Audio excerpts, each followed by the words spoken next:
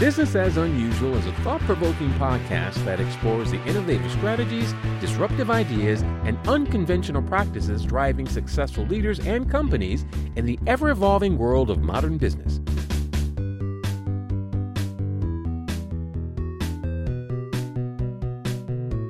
Subscribe, comment, and share for weekly inspiration with our host, Aisala. Hi, welcome to Business as Unusual. This is Aisala, and I am very excited to be here talking with Victoria Carrington, the founder and creative, I want to say more than genius, but also genius force, the creative fountain behind Lilac and Aspen. I love that. Thank you. And I have one of my creative partners that we work together to get work for done. She calls me a fire taker. So I'm just going to say creative fire starter. That just feels on point. I like to spark inspiration for all of the different partners and relationships that I have through creative means. Yeah. And and we'll share also more in depth a little bit later on this. But one of the things that Victoria and I started talking about with the show was the ways in which creativity gets boxed in. And so myself and many people consider themselves to be creative when they are compartmentalized from their life. I am a writer and I do nothing else, or I'm a painter. And there's a harmony and an integration to life that includes creativity in moments. And I feel like there's a lot of, for me anyway, inspiration in that. If I'm making something and I let myself be playful, which I feel is another aspect of creativity, and you make a pancake look like something else, or play with, there's something to that I think there's a way that it sparks joy for people, myself included, and that sparks that creativity as well. And letting ourselves be more integrated, or actually I would say embracing ourselves as more integrated, and not buying into this idea that we are segmented, because I don't think it's ever been true. But I think it had a sway over sort of Western ideology for so long that teaching people they're all of it. Mm-hmm. Absolutely. Creativity is inherently a part of us, all of us, and it manifests in so many different ways. And I love what you said about creativity being connected to joy and to play and expression. For me, and I'll share this quick snippet of a little bit of my creative journey. So I have always loved creativity in terms of some of art and expression. I loved drawing when I was a kid. I loved painting. And yes, those are like the standards, but I really believe creativity is beyond that. And when I was in high school, I had a teacher tell me that I needed to pick a different career path, that art was not going to be it for me. She didn't feel that I had the finite art skills, hard art skills, to be a successful artist. So, of course, when she told me this, destroyed any confidence that I had. And it's much like you said, that Western ideology of what to be an artist and to be a creative is and what it isn't. And if you don't fit in the box, you're out. And for me, I went on, obviously, I've healed, I've overcome, and I have like creative entrepreneurship. Like I studied graphic design because that's really where it pushed me. It pushed me to use that creativity graphically. And I've been studying graphic design for 20 years. And wait, you solved that problem of her bad feedback creatively. Let's be clear. I was like, I guess I'm not going to do anything like drawing, so I might as well. I had a photography teacher who like took me under his wing in high school and was like, here, let's do photography. So I invested in photography and graphics, and now have a graphic design. Essentially, I call it like an Aspen a creative collaborative, because creativity is bigger than these spaces. But some of the specifics, I do graphic design. And I love this idea that we're exploring of how much creative problem solving and other avenues of creativity beyond fine arts or beyond the fine art result. Mm-hmm. Exactly. Well, and I feel like that's another aspect of this is the awareness that these things that we do for work, for business, for entrepreneurship, for commercial, they are also creative endeavors. Mm-hmm. And there are times when there's this false, I think, distinction made between real art, fine art, and that day-to-day art, and also commercialized, intended to be manipulative art. But there's still all some aspect of creativity. And I think one of the things that I really like that we've been talking about is the indigenizing of our world, and that really recognizing that we are integrated, and that the rejection of that integration causes us, I think, everything from discomfort to harm. Mm-hmm. And also it means that our creativity is less fueled, mm-hmm. because it doesn't get the full benefit of our whole self, because we put it over to the side in some way or decide it has to be something else. So much in our colonized version of society is that art has to, or creativity has to have one specific result or an array of these handful of results. And that in very definition defeats the whole purpose of creativity. The purpose of creativity is you're bringing to fruition into life something that maybe isn't thought of before. You're bringing something new to the realm, to the table, however you want to view it. And so one, this idea of results, and then two, this idea of it has to look this certain way. And so much of getting back to our indigenous roots also involves joy. It also involves, because the creative process, when I think about the creative process that I learned in school and the creative process that I practice now, in school, a lot of times it is about the result. But as I grew as an artist, I was like, I just want to create just to create, to joy, to have fun, to enjoy the process. And those are things that we're not always being taught, and we're not always nurturing as a society, our creatives. And so much so that it feels, and I know you and I have talked about this, it feels almost radical when you're like, hey, I'm being a creative. I'm coming out here and doing an entrepreneur, and I'm changing how something has always been done. And it feels radical, but it's not radical. It's inventive. It's inventive, and it's real, like that. It's weird because I feel like we are in a time and space where some things that I would consider to be natural human behavior are considered to be radical. Mm. And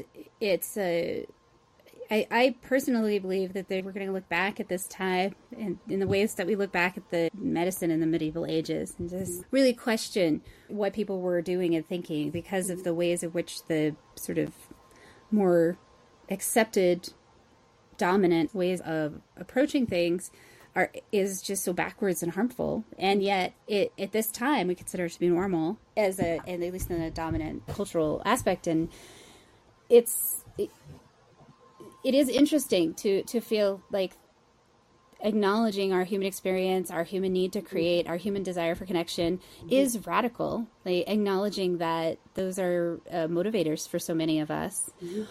And just to make sure people know, because we know this, Lilac and Aspen is a digital marketing and content creation firm, consulting business, shop, boutique, I don't know the right words. And so part of what Victoria and I we're talking about in terms of the whole business as unusual piece is that it's the work to create things isn't just the hours that you're spending. Mm-hmm. So if you hire, because I would highly recommend it, if she's available, when you hire Victoria and she does an hour of graphic design, what often gets left out of that story for most of us as creative workers in different ways is, yes, technically that was an hour. Maybe she charges, $1,000 an hour.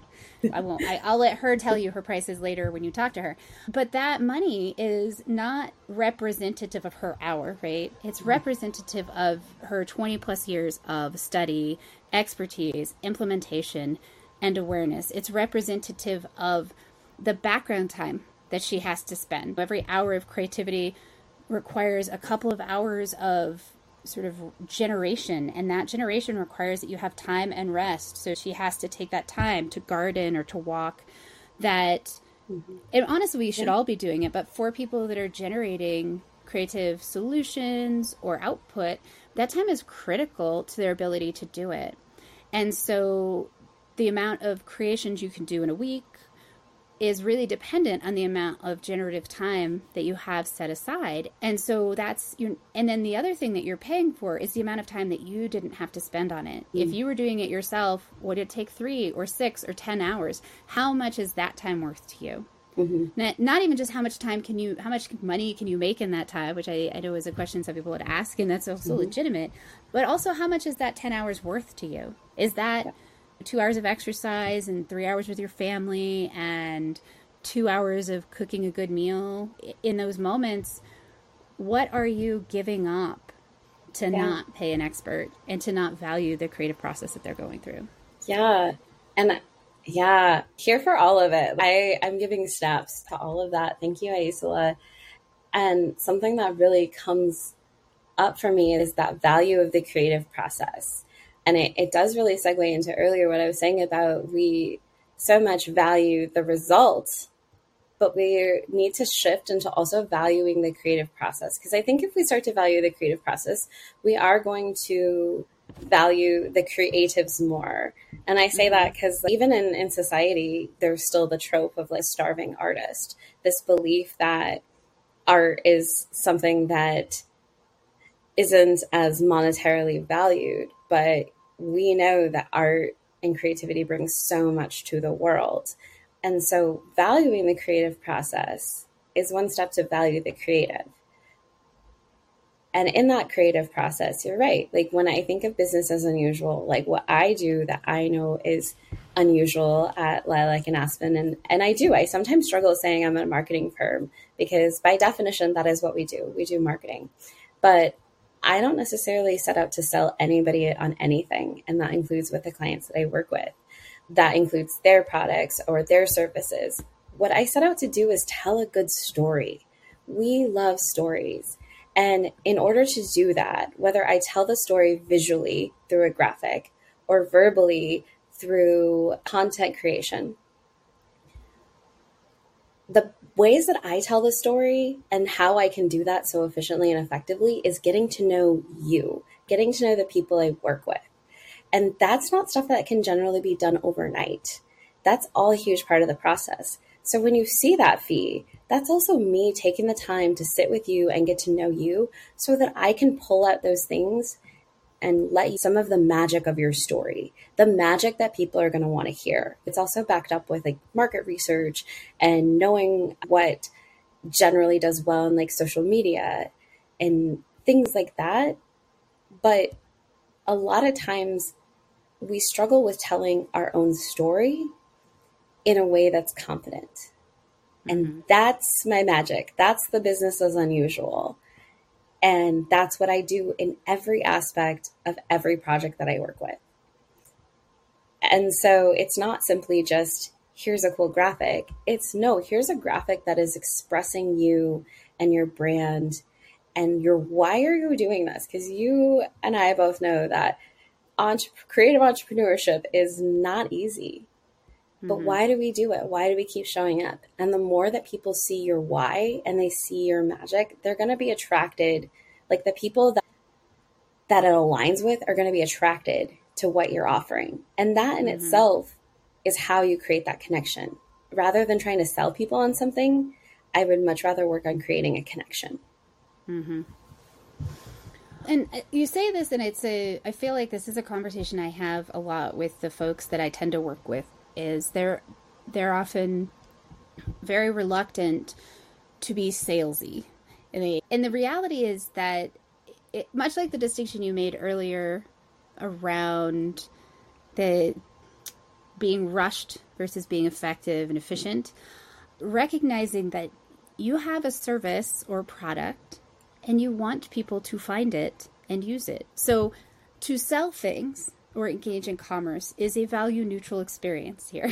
This is an exchange of energy or finance, whatever. However, what I feel has been sort of collapsed together is manipulation and sales. And so when we talk about connection, for me, that's one of the things I feel like, because like I said, I work with a lot of very impassioned people, and yes, they want to sell their services, but they don't want to manipulate. And sales and manipulation has been so collapsed that people go there. And so making it clear, I feel like I spent a lot of time really helping to expose that difference and be very clear. I don't want to manipulate anyone. I do want to hook into ways to let them know, yes, we are one of the options for you. We've got something we think you'll like. And so similarly, yes, we lose some of those tools and tactics. We try to identify who we think will be most interested in this product or service. And we try to find ways to appeal to the things that we know they're going to find interesting. But, and I don't know, maybe, and this may be something you could speak to, but the difference between being that storyteller or ambassador and trying to convince something or someone of something without necessarily considering them as part of the equation. Because I feel like that's part of the manipulation is I'm going to use you as a pawn in my money-making scheme versus I want to include you in this. And it can't always be deep, right? There has to be some awareness that it's going to be sometimes quick or more surface level. And I think it's that perspective of I see you as a person in this process. You are not simply an object to purchase or to be manipulated. Yeah, I think so. This is a really great dynamic and dynamic question.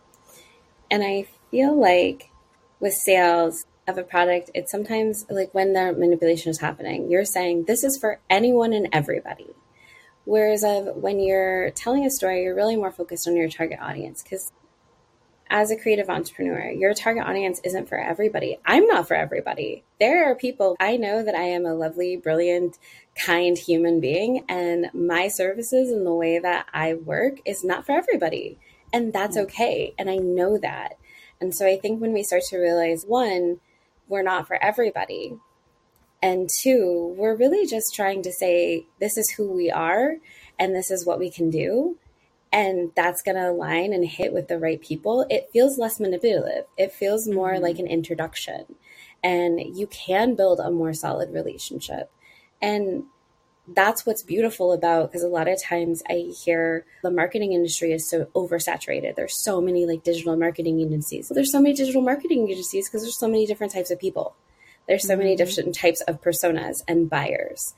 And so I think that finding and that's why I always say connecting with your why, connecting with what makes you magic is going to help you share that message. And it's going to help also the people.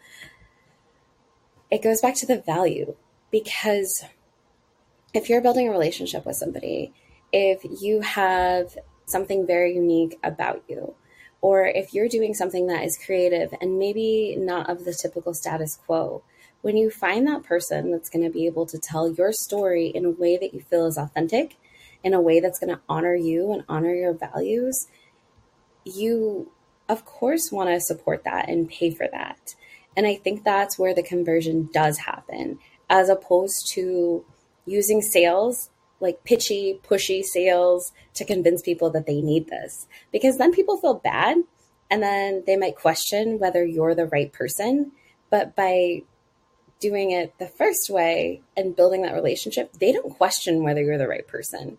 They know you're the right person for them and for the job.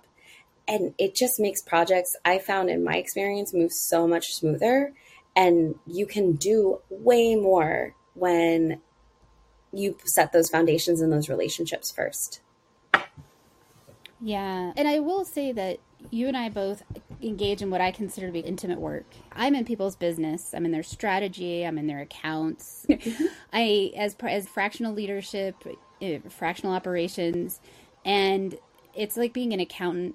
I think that's also a very intimate relationship. And I feel like there are times when people are not as cognizant of that intimacy, because we think of intimacy in a very limited space, that compartmentalized world. And so the ways in which we can feel vulnerable around the stories we have been telling, or the ways we haven't been telling our story particularly well. And when you're talking to someone, a creative storyteller like yourself. And I will say, just having worked with Victoria now on one project, that I felt so held in that process. Like there was a lot of thoughtfulness around that, as sharing sort of the things that we had created for this client that I have, and the work that they had done. And I didn't really realize how better that would feel to have somebody really hold that and say, yeah, I see this, and I understand why you were challenged, and here's the things that I could see that would be helpful to you really making this more effective to build what you're working towards. And I don't know if that was because you had that intentionality around the intimacy, or simply your style, or some combination of both. And I have to say, if you are a solopreneur, I mean, it's a little bit of an advertisement here, wanting to build a values-driven, effective marketing campaign, and especially if you've had challenges because you're selling something that maybe is unique or solves a niche challenge, or you've come up with something amazing but it doesn't fit the mold in some way.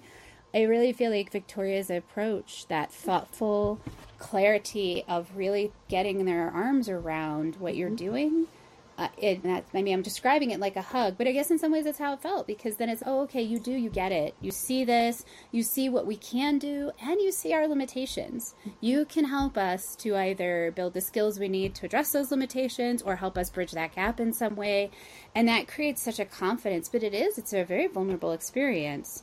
And I didn't realize how I had become braced to be knocked about without much thought until I didn't have that experience with you. Absolutely. You hit the nail on the head of why I feel like I'm such a business as unusual, and why I sometimes joke that I call myself a marketing bandita.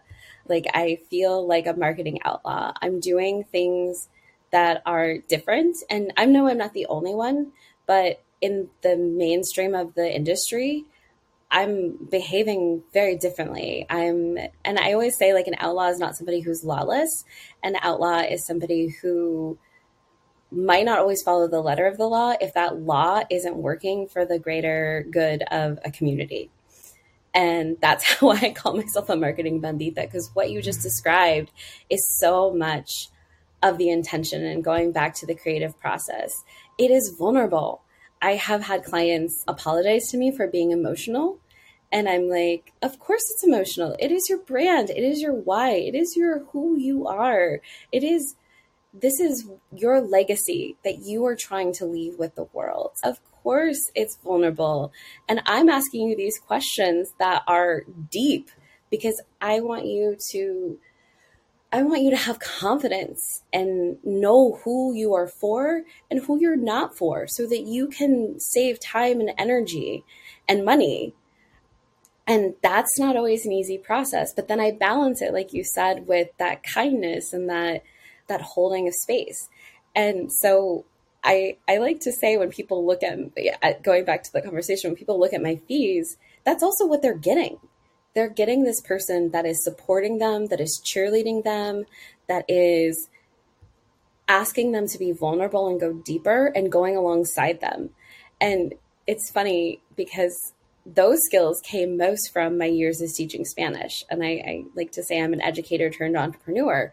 And when we talk about value of skills, like going back to these creative skills, learning how to teach and be in a classroom, I learned a ton of creative skills, especially when 2020 hit.